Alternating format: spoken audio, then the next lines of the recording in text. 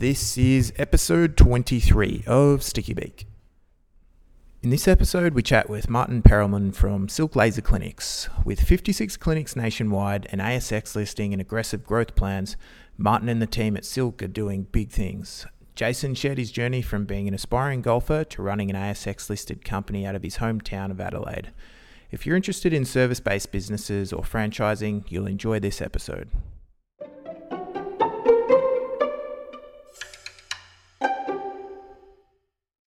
Welcome to Sticky Beak, Martin. Thank you. Great to be here. Thanks for having me. An absolute pleasure. And you're in sunny Adelaide. I am. Beautiful time of year down here in March. So it's a great spot to be at the moment. I think Adelaide's been a good place to be for the last 12 months, really, or considering how it's been. Well, coming from Melbourne anyway, Adelaide, you guys haven't had much lockdown and... No, we've been very fortunate down here. We obviously had the national lockdown in April, May last year, but since then it's really been almost COVID-free, really. It's been back to normality down here, so it's been pretty fun. Yeah. Good management by the local government there. Indeed. Definitely. But I won't let this spiral into a political interview, as it's easy to do in Melbourne. Well, yeah, thanks again for joining us. We like to start from the start with our guests here, Martin. So where did you grow up? Was it in Adelaide? Yeah, look, I grew up in Adelaide and went to high school and primary school here, and then left Adelaide around 18. Went to the USA, went to college there. In those days, I had the aspirations of being a professional golfer. So I went there on a scholarship to play college golf, did that for 4 years. Loved it. Wanted to come home to Australia, moved back to Adelaide for a year, and then moved to Sydney. Was in Sydney for 10 years, sort of getting myself into business and learning that. I was in really sales roles and sort of moved up to national sales roles. And it was during that time where the opportunity presented to start my own business, which we started in Adelaide, but from Sydney. And that was the birth of Silk Laser back in 2009. Awesome. That must have been a very cool experience, the college golf stuff. Yeah, it was. I mean, geez, it's so long ago now. It was like 1997 to 2000. Yeah. I was 18 and never lived out of home. Moved all the way to Florida with a bunch of other guys from all over the world, and away we went. But it was an amazing experience. If you ever get an opportunity to do something like that, it's just a really cool experience. I absolutely loved it. Yeah. And the golf career obviously didn't continue after that. No, look, the aspirations stayed until probably my early 20s. And then at that age, I sort of wanted to hit a spot in my life where I was either go into work or continue on with golf for another 5-10 years. So I chose to go into work instead, and still try and play every week when I can with friends. And now really that's just having fun on the golf course, trying to take money off them and having a bit of fun. And where's the handicap at the moment? Oh, it's on 1 at the moment. So it fluctuates between 1 and 3. So look, I'll still be able to get around the course okay. It's a long game, but it's my one sort of break that I have from life is sort of getting out into the golf course on a Saturday morning. So I still love it. Yeah, gotcha. Yeah, the form's obviously still pretty good then. Try to be. And what did you say you were studying while you did the scholarship? I did a Bachelor of Business Management. So in those days, I didn't really know what else I wanted to do. So when speaking with my dad at that stage, we decided to do a general business degree. When those days when we thought we were going to be multi-millionaires as a professional golfer, I needed to have a business degree to be able to manage my finances. So that was sort of the idea. It was just a very general business degree and into management, which ended up putting me in good stead, obviously, for future career aspirations. Gotcha. And what was the first serious job you had after you finished up in the US and came back to start your career? Yeah. So my first real serious job, when I moved back to Adelaide, I started working my dad was a retailer, so I started working in his store. It wasn't really a serious job. I was just on the floor selling. He had some jewelry stores, so I was doing sort of that. And then when I moved to Sydney was when I got my first real job. I was a sales rep on the road for a luxury Swiss watch brand called Baume & Mercier. I did that for about a year. I was the New South Wales sales manager. And And that's sort of where he sort of started being on the road. And that was about 24, 23, something like that, where I started getting my first job in Sydney. Yeah, gotcha. So you went through that process, and what was the lead up into coming up with the Silk Laser idea? Yeah, so I did sort of Swiss watches and different national roles for probably, I did it for 10 years, but when I hit sort of 30s, I've been doing it for about 6 years, I was sort of in national roles by then. Um, my business partner at the time, who also happened to be my roommate at the time, Chris, was working in the industry of the cosmetic laser industry. But he was working on the laser repair side of things. So he was doing repairs on different secondhand and machines in other beauty clinics, and was part of sort of an opportunity to open up a pure play laser hair removal clinic in Adelaide. He was from Adelaide, I was from Adelaide. In those days, he'd written a 3-year business plan to open a few pure play laser clinics in Adelaide.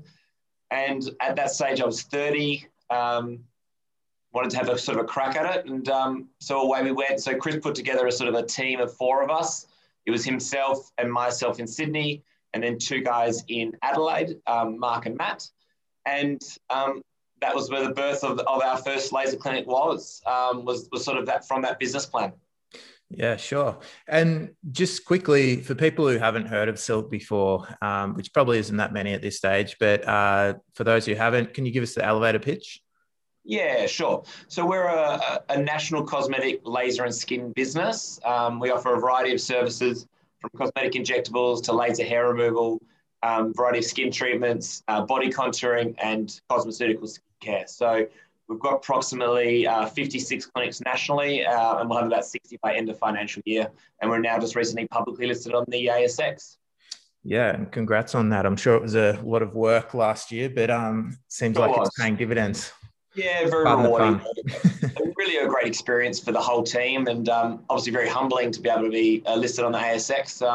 But the team put a huge amount of effort in, and now we're sort of in the life of the public eye, which is a different play again. So it's all a new learning curve as we grow. Absolutely. Before we talk too much on that part of it, we'll go back to, so you were just getting started. You drafted up the business plan. You guys started to open a clinic in Adelaide. Yes. What did you do can you remember how much capital you needed and how you found the finance for that? Yeah, sure. So I remember it very, very well. So I actually still remember to this day where I was sitting on the couch and my business partner was at the desk, and he looks at me with this sort of wry smile and said, "What?" And he goes, "I've just bought 2 lasers." And I was like, "Oh God, here we go." So I remember when we signed our first lease. We didn't know what we were really doing. We had the business plan, but we had no experience in lease negotiations, in supplier negotiations. But I suppose the good thing is we all had each other. There was 4 of us. We all had very different skill sets. So we could all learn off each other. We started with $200,000, $50,000 each. That's all we had to get started with buying lasers and building a store or a clinic. We had to pull on family and friends to be able to do things for us. I remember my sister, who's an interior designer, she designed the clinic for us. My best friend, who was a graphic designer, did the logo and the website for us for $8,000, I think, from memory, something like that. Yeah. We bought our first laser, and that's all we really did, and got an account with a skincare brand. Advertised in those days, actually, it seems only 11 years ago, but it was a combination of online and in the paper. Got our first staff member, Kate, and interviewed her, and literally that's how we started. It was Kate and Joe, 2 girls, 2 technicians, and 1 laser, and away we went in a little place in King William Road, High Park. Yeah, nice. What year was that? October 26, 2009 was the date we opened. 2009, so just after GFC. Yeah, so we've got a lot of people asking, are you sure you want to open a retail business at the end or middle of a GFC? I remember my brother-in-law asking this, are you sure this is the right call? In those days, all of us were single. It was money we wanted to have a go at. I did all the wrong things. I borrowed money from the bank to start the business and went into partnership with friends. I did all of the wrong things. But I look at it now, and obviously it ended up falling out okay. Yeah, yeah, gotcha. A very common theme for guests we've had is that the biggest piece of advice they have is to just do something, take steps forward. And it sounds like that's exactly what you did. And even though you admit now you probably did a lot of the wrong things, it's obviously still managed to work out for the best. Yeah, you're spot on. I mean, hindsight's a great thing. In those times, I didn't think it was the wrong thing. It was the only thing I had to do.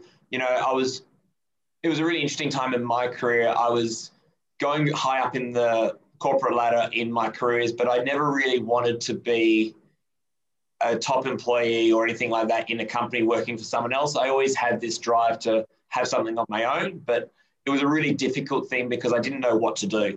And so when Chris presented the opportunity to me, it was just the right time in my career.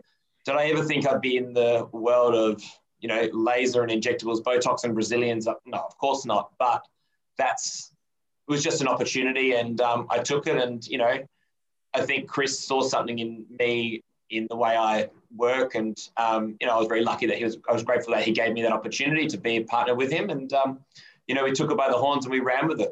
Yeah. I find that part really interesting that you mentioned. Like you'd already established that, you know, it wasn't for you to have a long-term career working for someone else. And that's a pretty common theme with entrepreneurs. But that part you mentioned about not knowing what it was exactly that you wanted to do, that's really, really difficult for a lot of people. Like they have the drive to do something of their own. Can you describe in a bit more detail what it was about the opportunity that made you want to sink your teeth into it? Yeah, I mean, look, if I think about my background, my dad was a small business owner for my whole life. So I suppose I was very much conditioned to being an employer or my own boss or creating something for myself. I wasn't really IT savvy, so I really didn't get into that area. That was sort of Chris's part and things like that. I was sort of a retailer, or, you know, I'm good with people, those type of things. So I didn't really know what I wanted to do, but I knew that where my career was going, I was not getting fulfilled daily. You know, I moved a long way up the career. I was managing, you know, 30, 40 staff, but it still wasn't what I wanted to do. And so, you know, it's interesting. I read these articles about people that were in corporate world and then quit their job and opened a coffee shop, or and they're growing this and stuff. And, you know, I can really relate to that because I knew where my career was going was coming financially rewarding and all that type of stuff, but it just wasn't what I wanted to do. So I wanted to create my own destiny and be my own boss. And I suppose that really comes from the way I saw with my dad and what he had created. And so you always need that idea or that something to do. And it does ring very true. You just need to have a crack at something. And that doesn't have to be necessarily the career that you do for the next 20 years. That might leapfrog into something else, something else. But, you know, you learn so much. And, you know, I look back at what I started with and how little I knew. But, you know, you've got so many people around you that can help you. You need to get good people that can assist you with that. And we all had good work ethics and we worked hard. So, you know, in those days, we all had full-time jobs and we did Silk on the side. So, you know, I'd work my full-time job and then come home and then do payroll at night and do, you know, all these types of things. And that's how we sort of started. But, you know, you've just got to pick something and have a go at it. And look, it's not always going to be successful. And, you know, all the adages are things fail in the first 5 years, or they fail in the first year, then another 95% fail in the next 5 years. And, you know, from us, again, we started very small. We didn't get paid for that time, but we were lucky because we all had roles that could pay us at that stage as well. And that's really how the first 4 or 5 years went. Yeah, got it. So you bootstrapped to a large extent for those initial years. That what you mentioned there brings up another interesting point, which is knowing when the good cutoff point is for giving up your existing stream of income or revenue and moving full time into the business that you're running. Was there anything there that stood out as a signal to you that it was time to, okay, I'm going to dedicate all my time to this now? Yeah. Look, there wasn't our business. I mean, if you refer back to, we had a 3-year business plan, and that day was to open 3 clinics. 3 or 4 clinics, maybe 1 a year, pure laser hair removal, and then potentially sell the business and move on. That was one of the business partners and their idea. As you get into a business, you see further opportunities. You see the business morphing and changing and opportunities to grow. And in those days, it was the birth of sort of the laser clinic model. You know, other companies were growing extremely strong in the East Coast. We were sort of setting up our own niche in South Australia. And so the original founders all sort of wanted different ideas. Some wanted to take their investment and move into their own careers and other things like that. So we sort of hit a bit of an area about 5 or 6 years in where we had about 5 to 6 clinics all in South Australia. And a lot of the founders all had different ideas of where they wanted to go, understandably. At that stage, I was very driven to really take the business to the next level. So we sort of made a decision to bring on external investment that it gave people to some of the founders an ability to sell down some of their shares and become passive shareholders. And that also gave an opportunity like myself to then move back to Adelaide, where I was still living in Sydney, and sort of take on a managing director or a CEO role. Over those first 5 or 6 years, it sort of naturally happened that I sort of started to sort of move into that CEO role, although doing it from Sydney and not being paid for that role, but that was what the business needed. And then when we brought on an external investment, then that allowed me to move that back. I was very lucky. My wife's from Adelaide. She wanted to come home. And so the business gave me the business gave me a 6-month opportunity to grow the business in a interim CEO paid role. And the rest was history. Gotcha. And what did the growth look like in that period? Yeah, so the guys and I sort of we started to build out head office. We started to grow a bit more aggressively. We brought on an external investment, set up a board. It was a really important step in the business because setting up that structure, although it was a very basic board and structure, was really important to get some good governance and to also bring in assistance. So we've got an external chairman. He's still our chairman today. And probably my mentor across this entire career for me. So he's sort of my person I always talk to and confide in. And, you know, he gets my crazy calls in the middle of the night and all in the morning, etc. So, but it really started us to reinvest and focus on the business. One of the investors in our business at that stage was Paul Wheeler. Now, Paul was the owner and founder of Cartridge World. And I think in those days, when he sold that business, had 1,500 clinics or stores around the world. And so he brought a really great experience in franchising. We had other big investment from Adelaide, and that really allowed us to get a lot more razor focus on what we were doing. So we started franchising, and we first made our first opportunity to go interstate.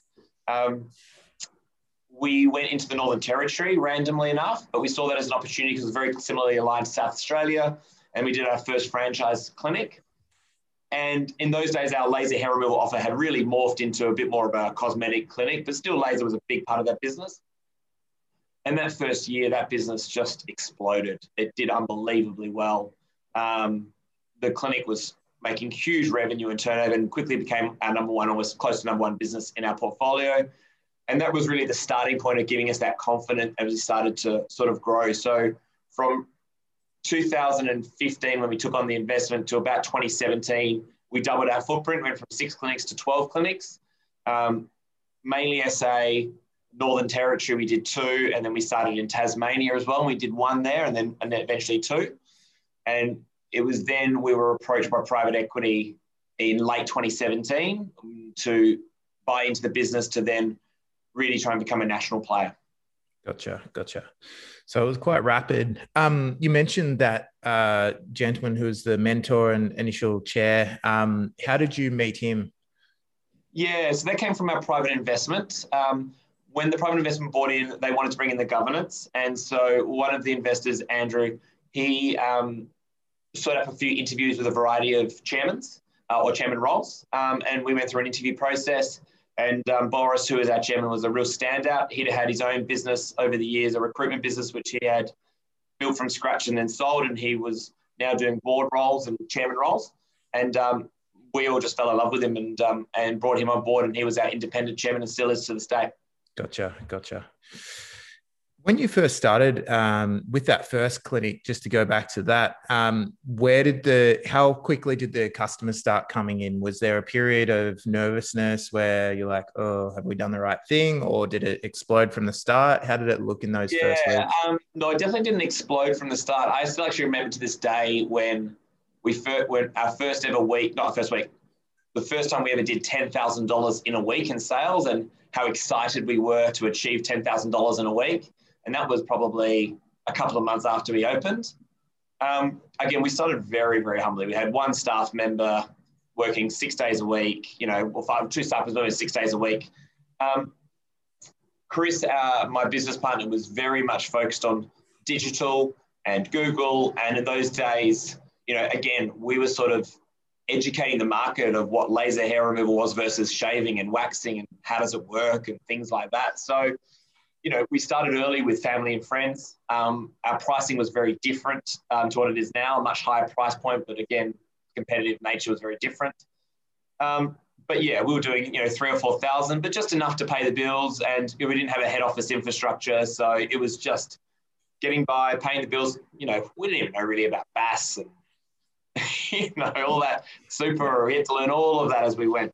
Yeah. It's a very steep learning curve when you get started, isn't it? Sure is. This episode of Sticky Beak is brought to you by Digital Deluxe. If you're sick of digital agencies that overpromise and underdeliver, you need to speak to Digital Deluxe.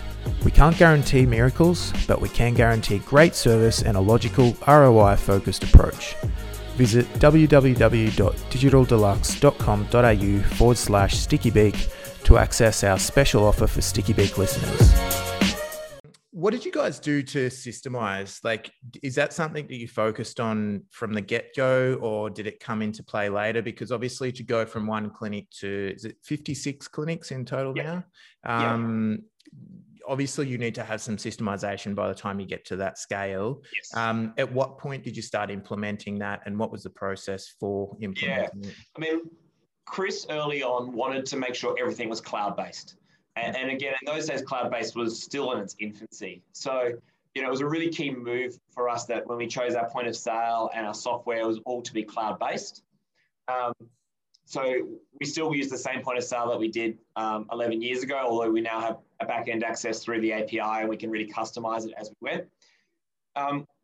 We were always making sure we could systemize things in a way that gives us access anywhere we are in the world. But really, we have a variety of different ownership models. So every business is treated like its own independent clinic, i.e. either a franchise or a joint venture franchise. So, for us, it's been part of our growth as we've grown, is continuing to add. We're starting to outgrow some of our systems, so we'll continue to invest in that. But I mean, our systems aren't overly complicated. We have a cloud-based point of sale system. We use Xero as our accounting software on a clinic-by-clinic basis. But we have retainers with IT companies now that help us to customize and personalize things as we go. It was a really important piece for us that we could create this cookie cutter model that we could replicate very, very quickly.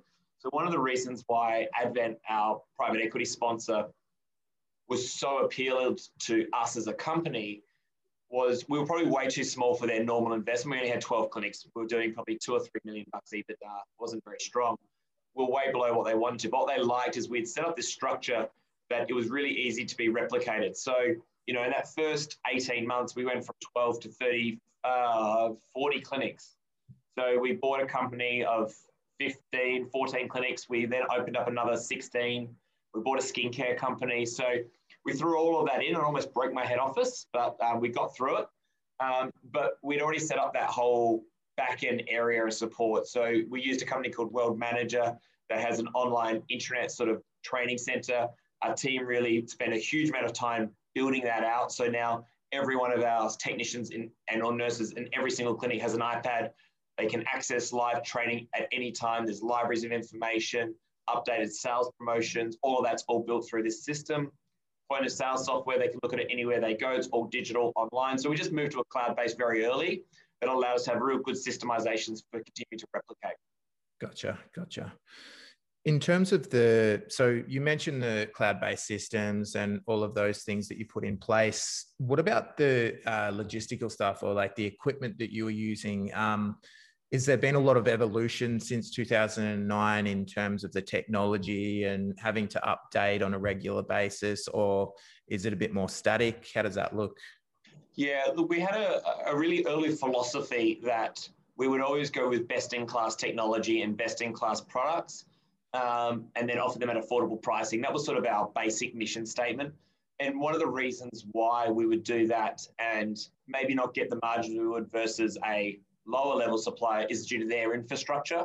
So, in those days when we were small, we had to really rely on big national players' infrastructure, and it was up to our relationships with them to get them to believe in our story. And, I think about probably my two biggest suppliers, Allergan, who's our injectable supplier, Botox fillers, and Candela, who's our major laser supplier. The amount that they had to believe in myself and our founders on what our growth story was, in those days, 5 clinics, 6 clinics, we're going to be national one day and all that type of stuff. And they took punts on us and gave us that opportunity. So we relied on them very heavily until we could continue to then build in infrastructure for us to be able to manage that. But to be honest with you, we still to this day still have a hugely strong relationship with those suppliers, and they're a key piece of our growth. But, in saying that, we've continued to deliver against what we've always promised, and we will continue in the future as well. Yeah.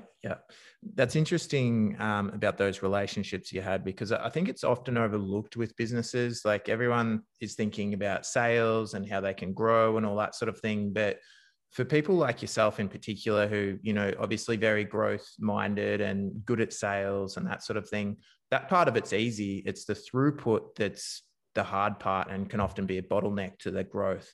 It's all about people. Our business is all about people. So you need to have great staff around you, great people around you, and have them in the right culture. A bad culture can be like poison in a business and can derail a business. Culture starts from the top. So I believe it all starts from me, feeds down to my department heads, but then feeds down to managers, franchisees, and then feeds down to staff. So culture is the number one thing in our business. It's something we got to continue to manage as we grow.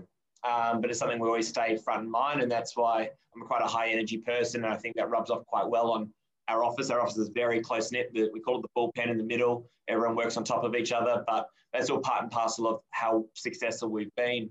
But also people in these big companies as well is, people at big suppliers, they want the next success story. They want to back the winning horse. And, for us, it's been a great relationship with all of them. And, people move from one company to another, and we've sort of moved with them, but still keep those other relationships. So, suppliers are a key piece of our growth story. And now in a public listed life is now our institutions and our mum and dads that invest with us are key parts of our growth story as well. And they're our partners. Yeah, great. You mentioned culture there. With what you guys offer, it's obviously a very personal service. And when you go into a clinic, you undressing and they're seeing everything basically. So what do you do to make sure that firstly, that you're finding the right staff and that obviously they're delivering that great personalized experience? Because at the scale you're at, you're obviously, you'd be constantly employing new staff. So, and your franchisees would be. So what do you do to make sure that the culture is in the right place, and also that the right experience is being delivered by those staff? Yeah, so the number one way we do that, and it was a real problem that we came up against when we're growing so quickly, is how do we keep culture and how do we keep great service? So it's all focused, we start from the bottom up. We start from the customer experience first, and then work to see how does the staff support the customer, how does the manager support the staff, how does then head office support the manager, right? So it all comes from the customer down.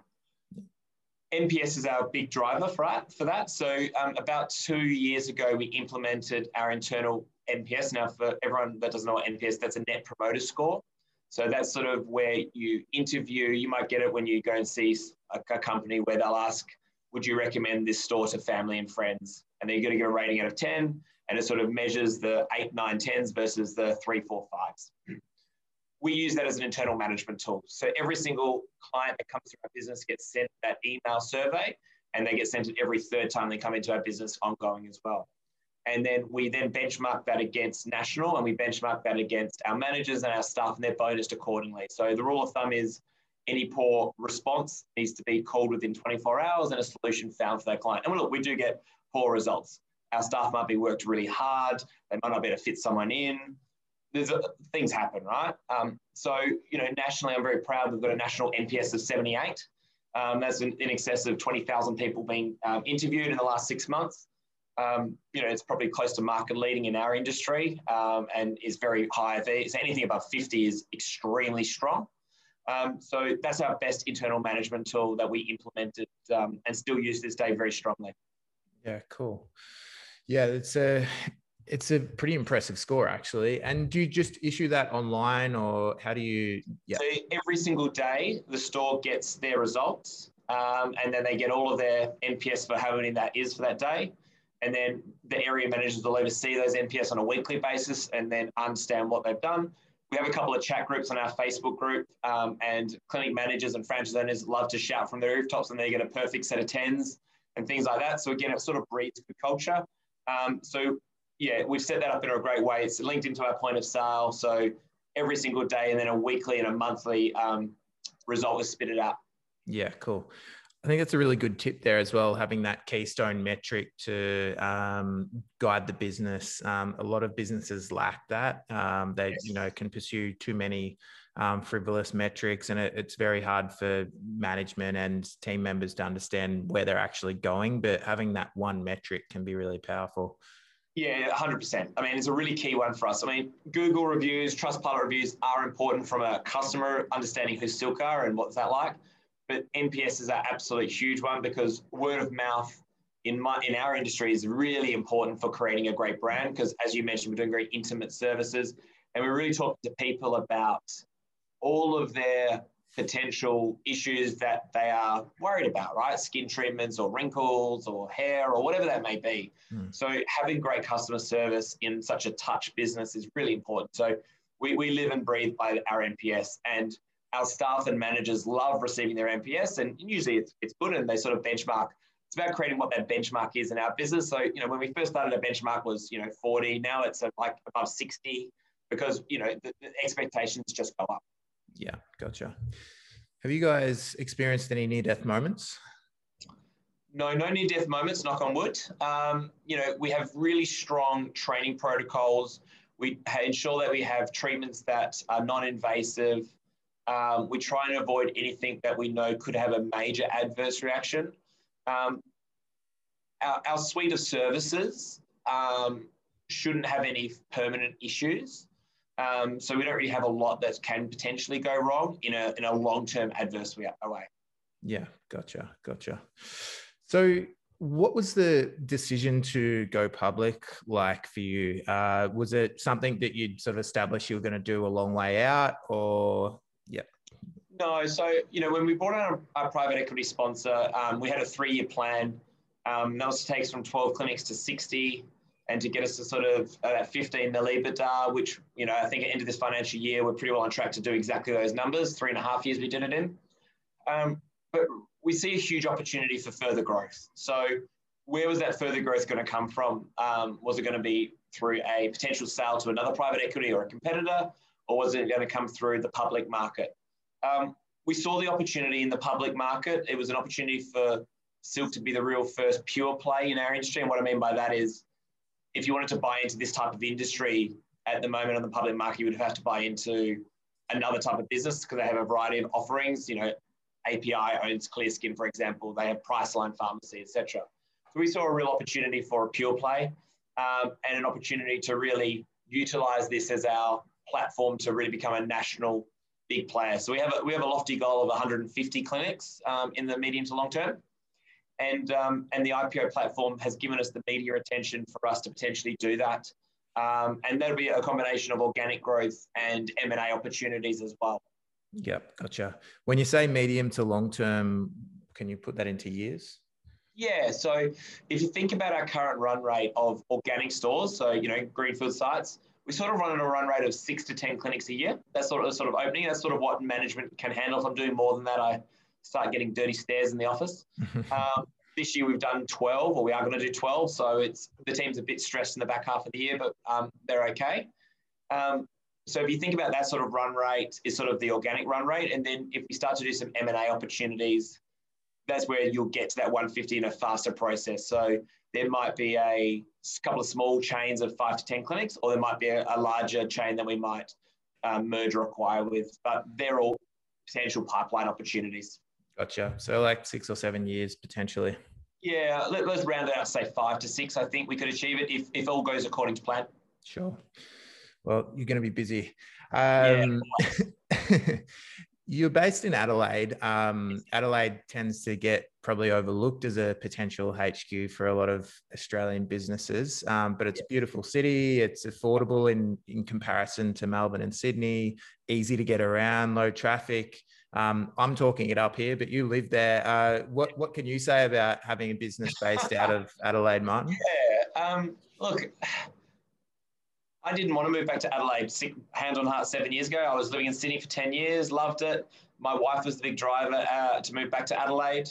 And obviously the business was in its infancy and and we only had stores in Adelaide at that time. So we set up our office, very, very small office. We called it the train carriage. It was just at the back of our Hyde Park clinic.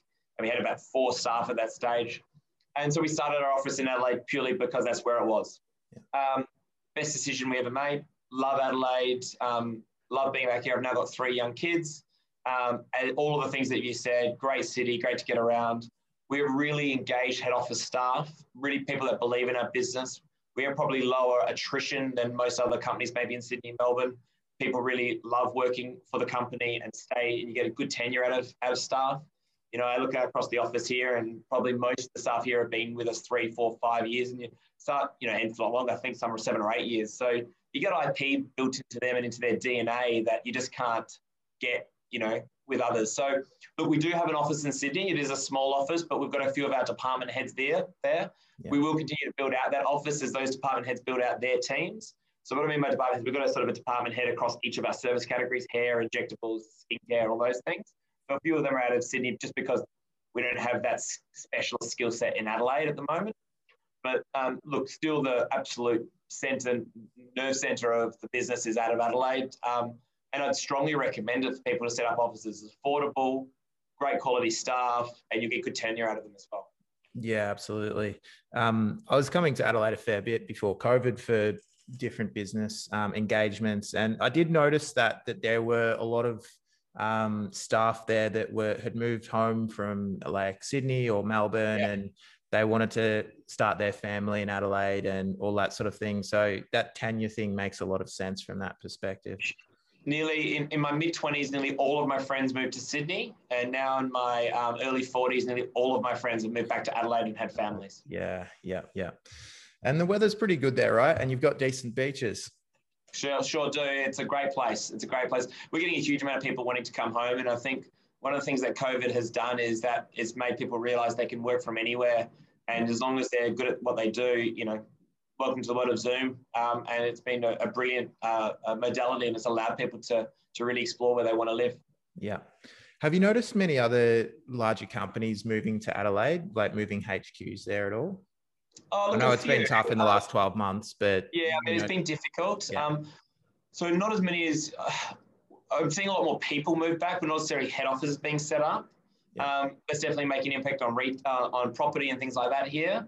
I think that's probably one of the things that people are really enjoying about our listing, I suppose, is that we do have a head office out of Adelaide, and we are a South Australian success story. Yeah. So I think that's really gained a lot of traction in the media. And so, we're very proud of that. And, we still tie on our roots of being a South Australian company, even though we've got offices in Sydney as well. Yeah, gotcha. So you're obviously a busy guy, Martin. What do you do outside of work to keep your sanity in check? I have a 6-year-old, a 4-year-old, and a 3-year-old. My family is very full on in regards to that. So I've got one in year 1, one in reception, and one in an ELC. So that's a very busy time. Don't go out a lot. It's at home, and then my Saturday golf is probably my sanity. We've just bought a block of land, and we're going to be building a beach house. So a lot of our time will be down there to sort of unwind.